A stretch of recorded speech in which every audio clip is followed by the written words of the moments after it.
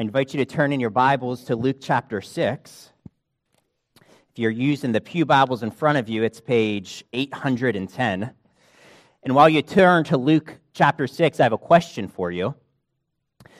Up on the screen, what kind of tree is this? A green one. Stephanie, that hand was pretty quick. Well, let me give you a hint. This next picture.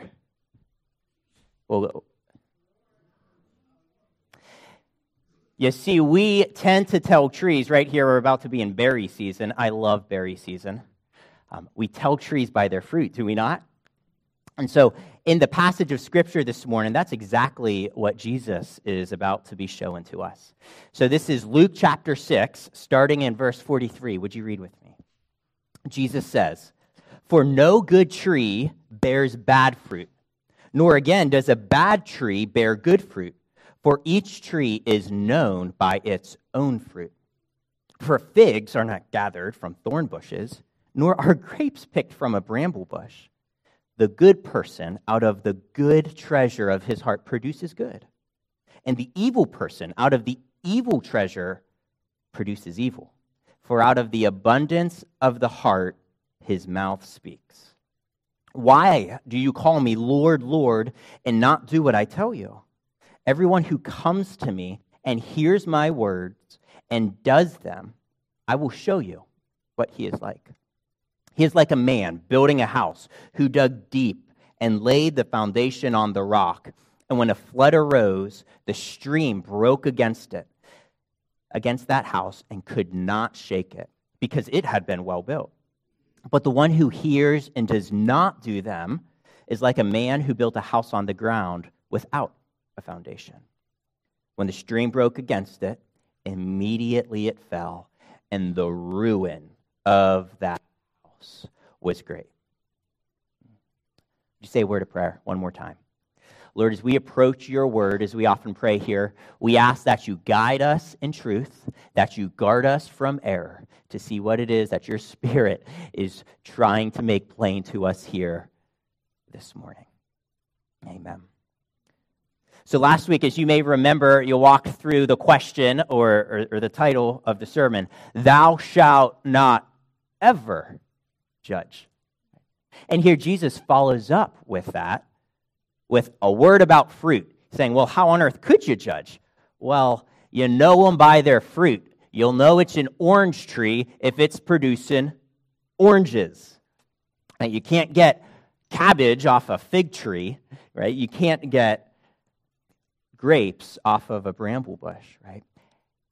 And Jesus makes the connection from there, and he says, out of the abundance, he's starting to say, humans, you're kind of like trees. But what's the core? What's the root of the human tree, if you will? He tells us there in verse 45. It says, the heart. Right? Out of the goodness of the heart, good will be produced. Right? He says the heart is the core of the tree. It's the root of the tree, which begs the question, why the heart? What's so important about the heart? Well, we often read in Scripture, do we not, that the heart is the seat of the emotion. It's the core of the spiritual. It's also the core of the physical. So Jesus is saying the core of the person, the heart, is what produces the fruit. And so the core, from the root, from the heart, the good person out of the good treasure of his heart produces good. And the evil person out of the evil treasure of his heart produces evil. Pretty straightforward, right? And he goes on to say, for out of the abundance of the heart, the mouth speaks. Translation, you really want to know what someone thinks, just spend enough time with them, and you'll pick up on a comment here or there.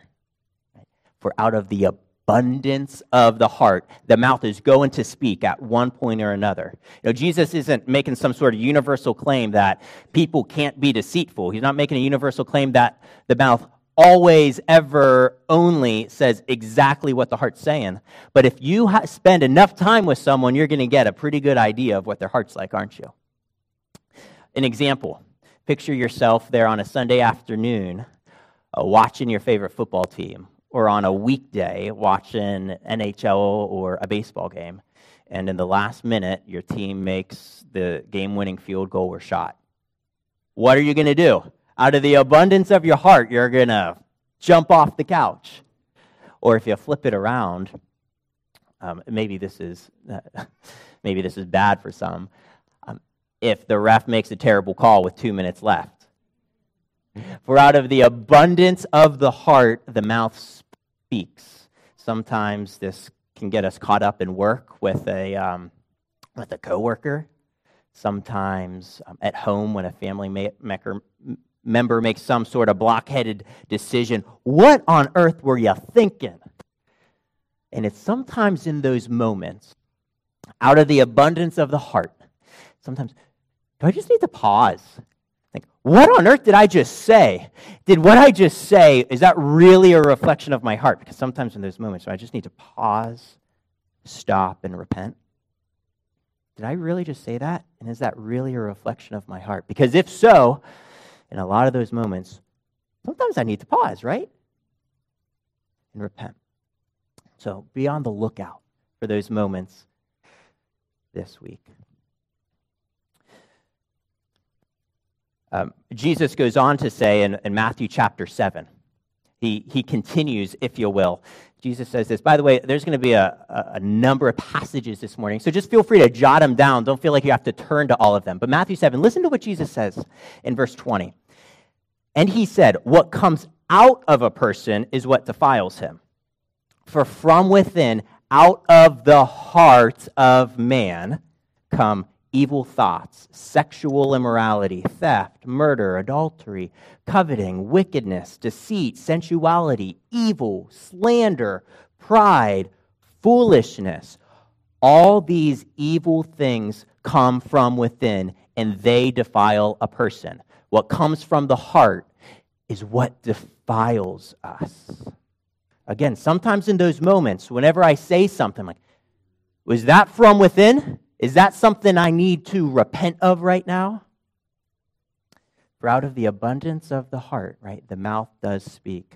The reformer John Calvin said it this way. He said, the human heart is a perpetual idol factory, just always making more and more idols. You see, the heart is the source of goodness. It can be. That's what Jesus told us. It can be the source of goodness, but the human heart's a wicked, wicked place, is it not?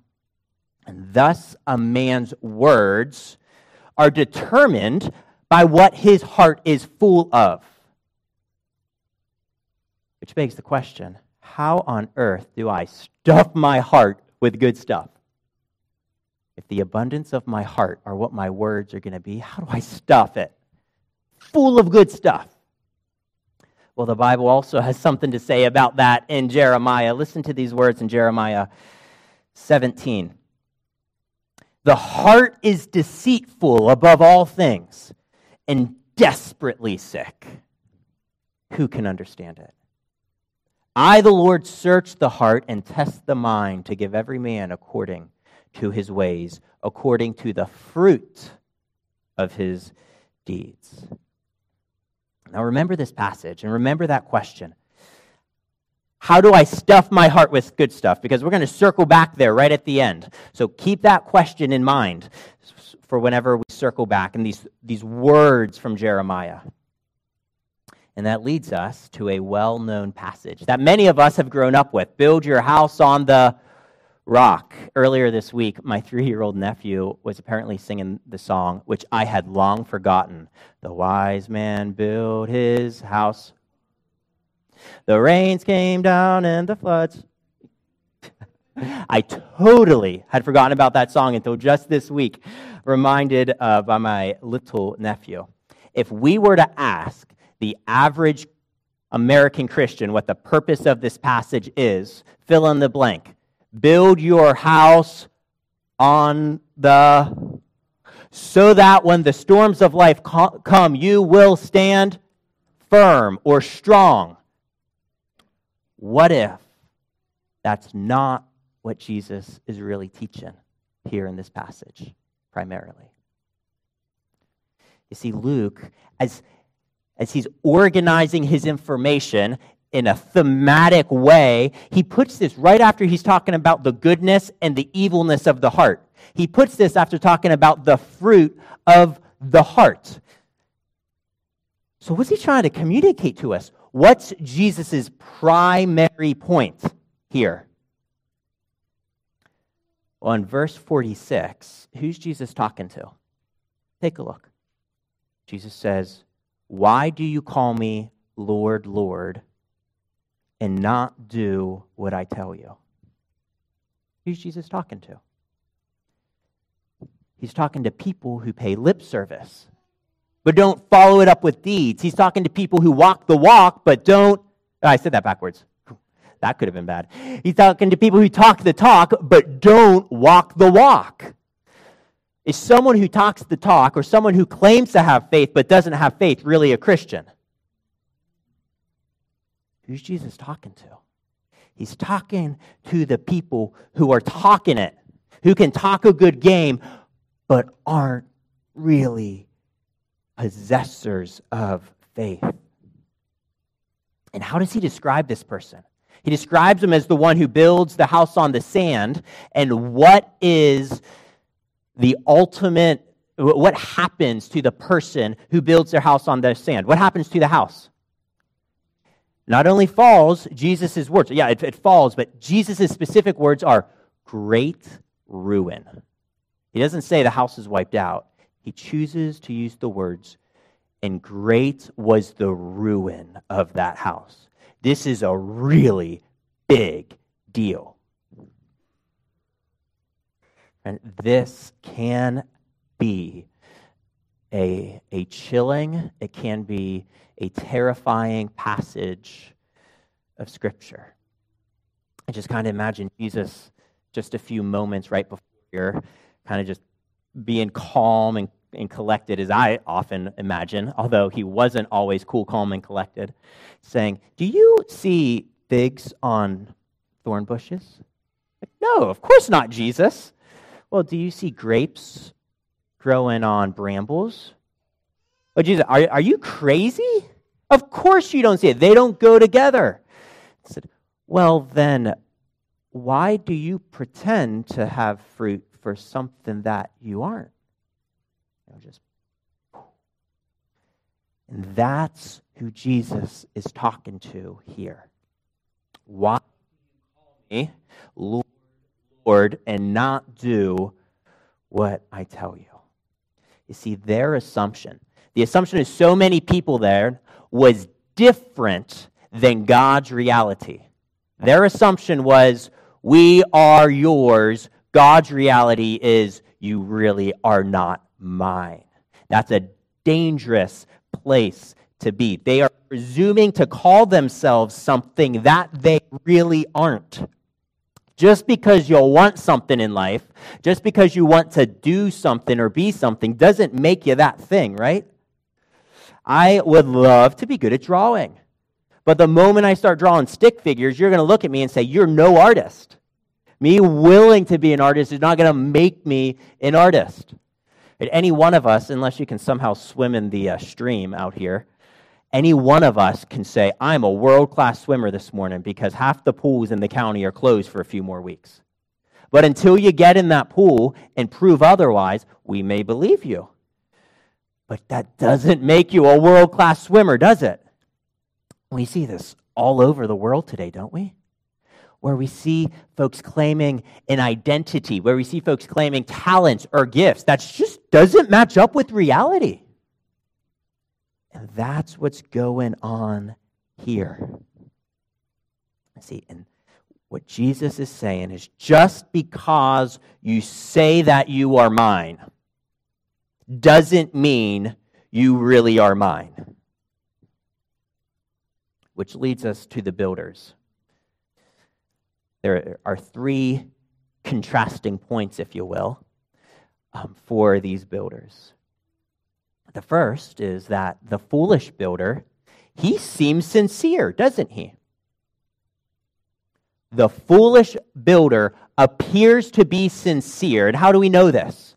Because he says, Lord, Lord. Jesus quotes him saying, you say, Lord, Lord. Now, if you're a 21st century English, in the English language, the way you emphasize something is you put exclamation points, right? Or you underline, or you raise your voice.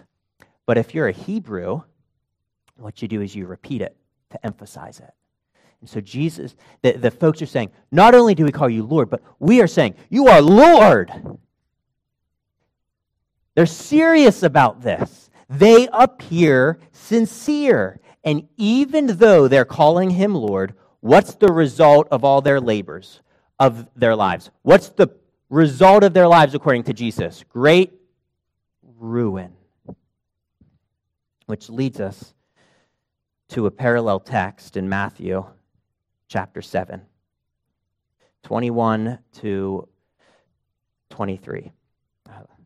Jesus says, not everyone who says to me, Lord, Lord, will enter the kingdom of heaven, but the one who does the will of my Father who is in heaven. On that day, catch this, church, on that day, many will say to me, Lord, Lord, did we not prophesy in your name and cast out demons in your name and do many mighty works in your name? And then I will declare to them, I never knew you. Depart from me, you workers of lawlessness. You see, there's a difference, church, between professing faith in Jesus and possessing faith in Jesus. The builder of the sand professes faith in Jesus, doesn't he? The builder on the rock truly possesses faith in Christ Jesus. Which leads us to look inward as we start to think about, what do I do with this today? How do I apply this? Do I care? Here's the question for us. Do I care more about professing Jesus, about professing faith in Christ, or about possessing it and really owning it? Which leads us to the second difference. We see that the wise builder sets a foundation. Right? It says he digs down deep to possess the strong foundation on the rock. Why? Because the rock doesn't move in a storm. It doesn't move from generation to generation. Rocks don't move. Dirt does. Right? You only have to be here on a rainy spring morning to know that half the parking lot's muddy, right? With all the little child mud prints coming up and down the driveway. Ground moves. Rock doesn't. And here we see, as we've read earlier together, as Matt read for us, that Jesus, that God, that his word, time and time again throughout Scripture, are the rock. Are they not? This is 1 Peter, which is what Matt read for us earlier. This is how the wise man builds the foundation. 1 Peter 2, starting in verse 6. For it stands in Scripture, behold, I am laying in Zion a stone, a cornerstone, chosen, precious, and whoever believes in him will not be put to shame. So the honor is for you who believe. But for those who do not believe, the stone that the builders rejected has become the cornerstone. And a stone of stumbling and a rock of offense. They stumble because they disobey the word. Catch that line. They stumble, why? Because they disobey the word. Which leads us to that third difference. The wise person obeys. The foolish person disobeys. That's exactly what Jesus is putting his finger on, isn't he? 2 Peter says, they stumble because they disobey. Jesus says, why do you presume to call me Lord and not do what I tell you? You see the correlation here. Now, if we look in verse 47, we see there's three actions that these builders do. You see it up here? Everyone who comes, hears, and does. That's the wise person. They come, they hear, and they do. The foolish person, which one do? They come, they're there in the presence of Jesus, aren't they? They're listening to Jesus. They hear his words. They got 67%. That's passing from where I'm from. They're doing two of the three things, but Jesus is saying, no, you got to do all three. They come, they might even look, they might even sound, they might even be among, but they don't do. They're not proving it. They can come to church. The one difference we see here is the obedience. They can come, they can be around, they can even look like, but it's not the coming and it's not the hearing that defines a true disciple of Christ, doesn't it? See, Jesus' statement here is just so chilling to us because he's accurately getting his thumb on one of the biggest issues we see in the church today. It's not that this text is primarily teaching that if you build your house on the rock of Christ, the storms of life won't knock you down. Although that is true, there's a difference between a true follower and someone who just says they are a follower. One of the biggest issues we see today in America, is it not? He's getting his thumb on the folks who have lip service, who talk the talk, which doesn't get you into heaven, by the way. Attending church doesn't get you to heaven. The proof of all of this is that you're obedient to the word of God. It's the proof that you are a follower of Christ. And so, as 1 Peter said, so the honor is for those of you who believe. You see here that discipleship, Jesus is tying discipleship with obedience. You can't have them separate. See, possessing faith in Jesus means you will obey. James chapter 2 further demonstrates it. Listen to these words in James 2.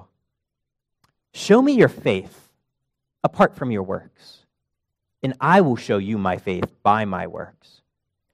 Do you want to be shown, you foolish person, that faith apart from works is useless? Was not Abraham, our father, justified by works when he offered up his son Isaac on the altar?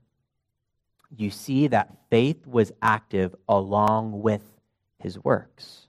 And faith was completed by his works. And the scripture was fulfilled that says, Abraham believed God, and it was counted to him as righteousness. The point is that true biblical discipleship always leads to obedience.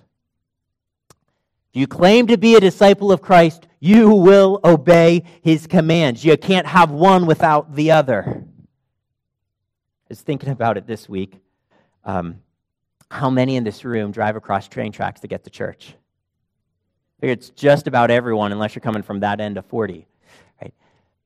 For the longest time, I would drive over these train tracks up here and think, is there really a train that goes across those tracks? And there is, right around noon to 2 o'clock or so. Some days, if you're in the building, you can actually kind of feel it. But there really is a train. And before I saw the train, I would just a little bit faster over those train tracks. But now, because I know that there's a train, and every time I go over, I'm just a little bit more careful. If you will, I obey the train because I know what it can do to me. And in the same way, if I'm a true believer of Jesus, I must obey what it is he commands.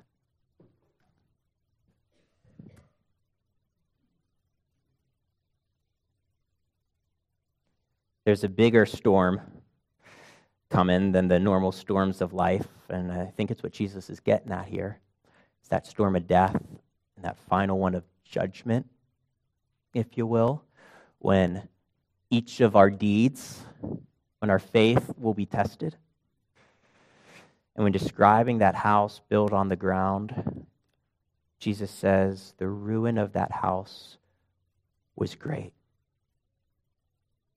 And then his sermon ends. And there's quiet.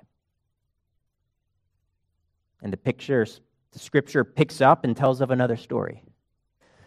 Can you just feel the weight of what they must have felt in that moment? The ruin of that house was great, period. I went to church. Check. I signed up to volunteer for VBS. I read the daily bread. I even took communion. I've got a good, happy life, nice family. Jesus, in no uncertain terms, is saying, those things don't get you to heaven. Those things are the house that's built on the ground that will have a great ruin. All those things are good, but they don't do anything in and of themselves to get you there. It's why am I doing it? Why do I do those things? What's happening within me? Parents, I want to tread lightly here, but it's the truth. Just because our children say that they're believers, just because they prayed a prayer at one moment in time, does not mean that they are true believers. That's what Jesus is putting his finger on. The stats here are just staggering, and it's why I'm here for youth ministry. Nearly two-thirds, 64% of students leave the church. If you're a true believer, chances are you're not going to leave the church. The numbers here are just so staggering. That's statistics, according to Barna. Do not presume. It's so dangerous to presume our eternal state. Continue to pray for those loved ones until we see the fruit of their repentance. Following Christ, getting to heaven, is not about checking a box on a contact card or writing a date in the back of our Bible or praying a particular prayer after someone else. It's about something more. And the proof of that something more is in the obedience. You will know them by their fruit. In Sunday school this morning, we were talking about the Nigerian Christians who are just being killed left and right and are they're saying, oh, well, you're killing yourself because you're saying hateful things. Being a Christian in Nigeria has some serious weight to it, doesn't it? If I know my life can be gone. You're not saying I'm a Christian unless you're really, really a Christian there. And how that ought to be for us in our hearts and in our minds, should it not? As we think, how on earth do I apply this? What on earth do I do with this? May I point to 2 Corinthians 13, verse 5. As we think about applying, let's just apply this passage to our lives. It says, examine yourselves to see whether you are in the faith. Test yourselves. Or do you not realize this about yourselves, that Jesus Christ is in you, unless indeed you fail to meet the test? Paul writes, examine yourselves. See that Jesus is in you, unless you fail to meet the test. And then deal with it. Which begs the question, how on earth do I examine yourself? To which I point to 1 John 2. Just listen to these words in 1 John. How do I examine myself? This is how. Do not love the world or the things in the world. If anyone loves the world, the love of the Father is not in him. If anyone loves the world, the love of the Father is not in him. For all that is in the world, the desires of the flesh and the desires of the eyes and the pride of life is not from the Father, but is from the world. And the world is passing away along with its desires. But whoever does the will of God abides forever. Whoever does the will of God abides forever. And so we see that, church, that we ought to examine ourselves. If anyone loves the world, the love of the Father is not in him. Do I love the things of the world? One way my mom said it growing up, and it hurts. Do I laugh at the things Jesus died for? Am I entertained by the things for which he hung on the cross? Would people at work or at school or at your play place, if you will, be surprised that if they were to find out that you claim to be a Christian? The second part is a bit more uplifting, isn't it? It said, whoever does the will of God abides forever. Am I building my family? Are you building your family, your finances, your marriages on the Word of God? Friends, that's what wholehearted discipleship, we're always beating this drum. That's what wholehearted discipleship is, isn't it? Lord, what does your scripture say about X? Do it. What does the Bible say about Y? Do it. Whoever does the will of God abides forever. So here's a challenge, if you will. Maybe consider this week the whole book of 1 John focuses on this point of examining myself. Read the book of 1 John this week. It's actually shorter than the sermon is. It'll only take you about 10 minutes. The average reader will take 10 minutes to read the book of 1 John. Read it. Pray through it and pray, Lord, will you open up my heart and my eyes to see what I ought to see? So consider reading that book of 1 John this week as we turn inward and say, Lord, how do I examine myself? No better way than to use the scripture. Now, all this talk about doing, is Jesus really saying that I can somehow obey my way into heaven? No. That's not what Jesus is saying. More obedience does not get you to heaven. It's not somehow that I'll have a greater likelihood if I do more good than bad. It's not something I can do on my own. It's not something I can will into existence. Rather just simply, I'll take you to Ephesians chapter 2. Many of you are familiar with it. For by grace you have been saved through faith. This is not of your own doing. It is the gift of God, not a result of works, so that no one may boast. Could it be any more clear that it's not something I can just will in and of myself? It couldn't be more clear. It's a gift from God himself, so that no one can boast. How many of us just sometimes I'm like, I'm just trying to be better. I'm trying to do better. I'm just trying, so that maybe God will let me in. It's a free gift, is it not?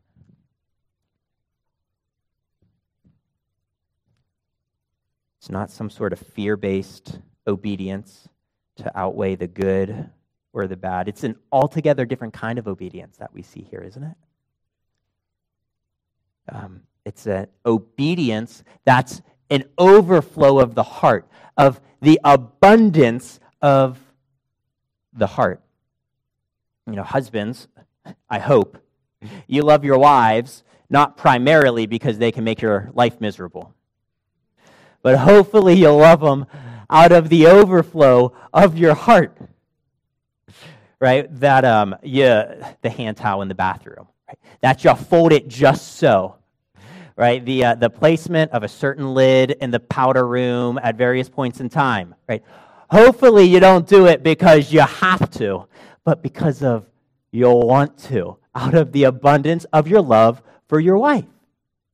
Kids, hopefully you don't obey your moms today on Mother's Day just because they can ground you, but hopefully because you love them. It's an altogether different kind of obedience. It's one that wells up. It's a response to the affections. And it's a response of the affections. He who's been forgiven much loves much, Jesus says, does he not? Which takes us right back to where we started with the good person, the good heart, the bad person, the bad heart. How on earth do I get a good heart if it's not something I can really do? If all the hearts are deceitful, if all the hearts are just desperately sick, what on earth can I do to make a heart good? You can't. You can't try harder. You can't do more. Right, as we read, it's a work of God so that how many people can boast? No one. See, we with our sinful hearts, we can't do anything to change the state of our wicked hearts. It must be that supernatural work of God himself. I don't have these scriptures on the screen, but this is Ezekiel 36, 2 Corinthians 5, and Romans 6. Just listen with these scriptures together. God is speaking here in Ezekiel, he says, "And I will give you a new heart, Israel, and a new spirit I will put within you, and I will remove the heart of stone from your flesh and give you a heart of flesh. Therefore, if anyone is in Christ, he is a new creation. The old has passed away. Behold, the new has come. All this is from God, who through Christ reconciled us to himself.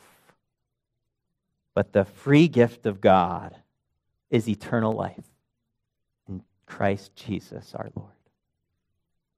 And so we see that the Lord offers us, each of us, a free gift. A gift of eternal life, a better gift of a new heart. Consider, church, Jesus' very first words in the Gospel of Mark, Mark 1:15. Jesus says, "The time is fulfilled and the kingdom of God is at hand. Repent and believe in the gospel."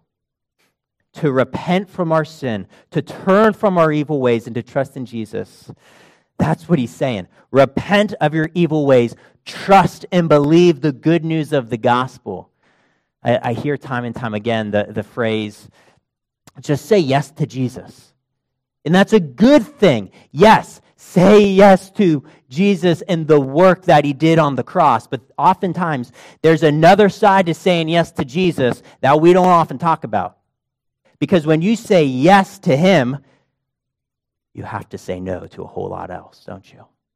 You can't say yes to Jesus and no to disobeying his word. You can't say yes to Jesus and no, I'm saying this backwards. You can't say yes to Jesus without saying no to sin. You can't say yes to Jesus and keep holding on to sin. The proof is in the obedience. The proof is in the ongoing repentance. You see it? You can't truly say yes to the Lord unless you say no to the things that oppose him. You can't love that which he hates. And so I ask again, do we laugh at the things he died for? Are we entertained by the things for which he hung on the cross?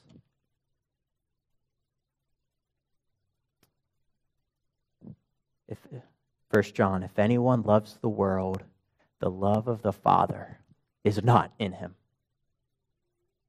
But whoever does the will of God abides forever.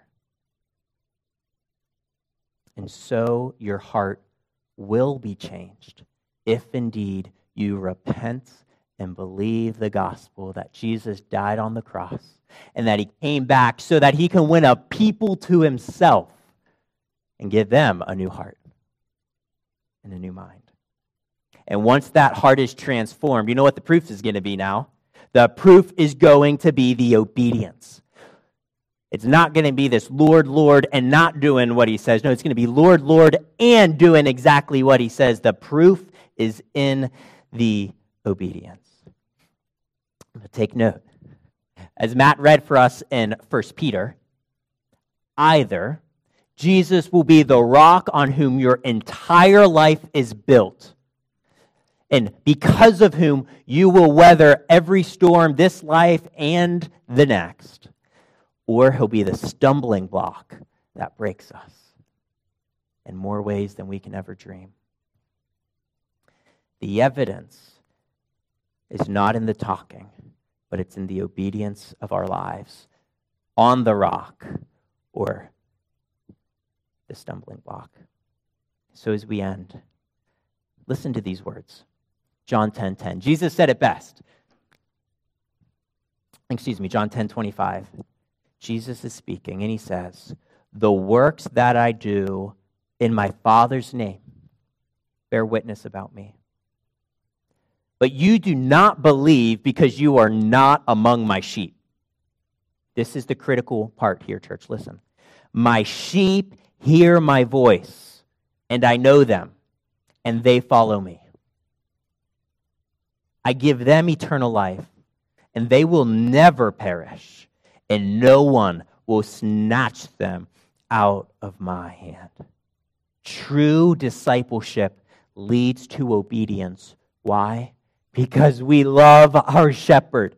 We want to do what our shepherd loves. "My sheep hear my voice and follow me." So what's your shepherd asking you to do today? You see, it's a matter of the heart, a transformed heart. "My sheep hear my voice and follow me. But for those who do not believe, they stumble because they disobey the word." There are only two camps. So as we wrap up, as we read 1 John this week, ask the question, Lord, am I a professor of the faith? Or am I really a possessor of the faith? To possess it and to build our lives, our whole lives, on the rock of Christ. Here in a moment, we're going to sing the old song that my hope is built on nothing less. As we do, think about it. Is my hope really built on the rock of Christ? Let's pray. Our Father in heaven, thank you. Thank you for being the rock that we can stand upon. Thank you for being the rock that doesn't move.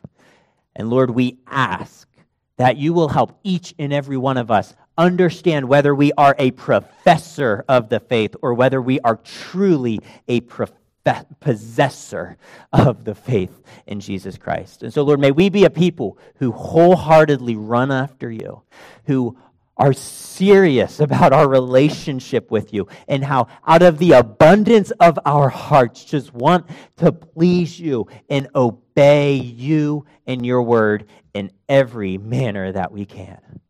In the name of Jesus, our Savior, we pray. Amen.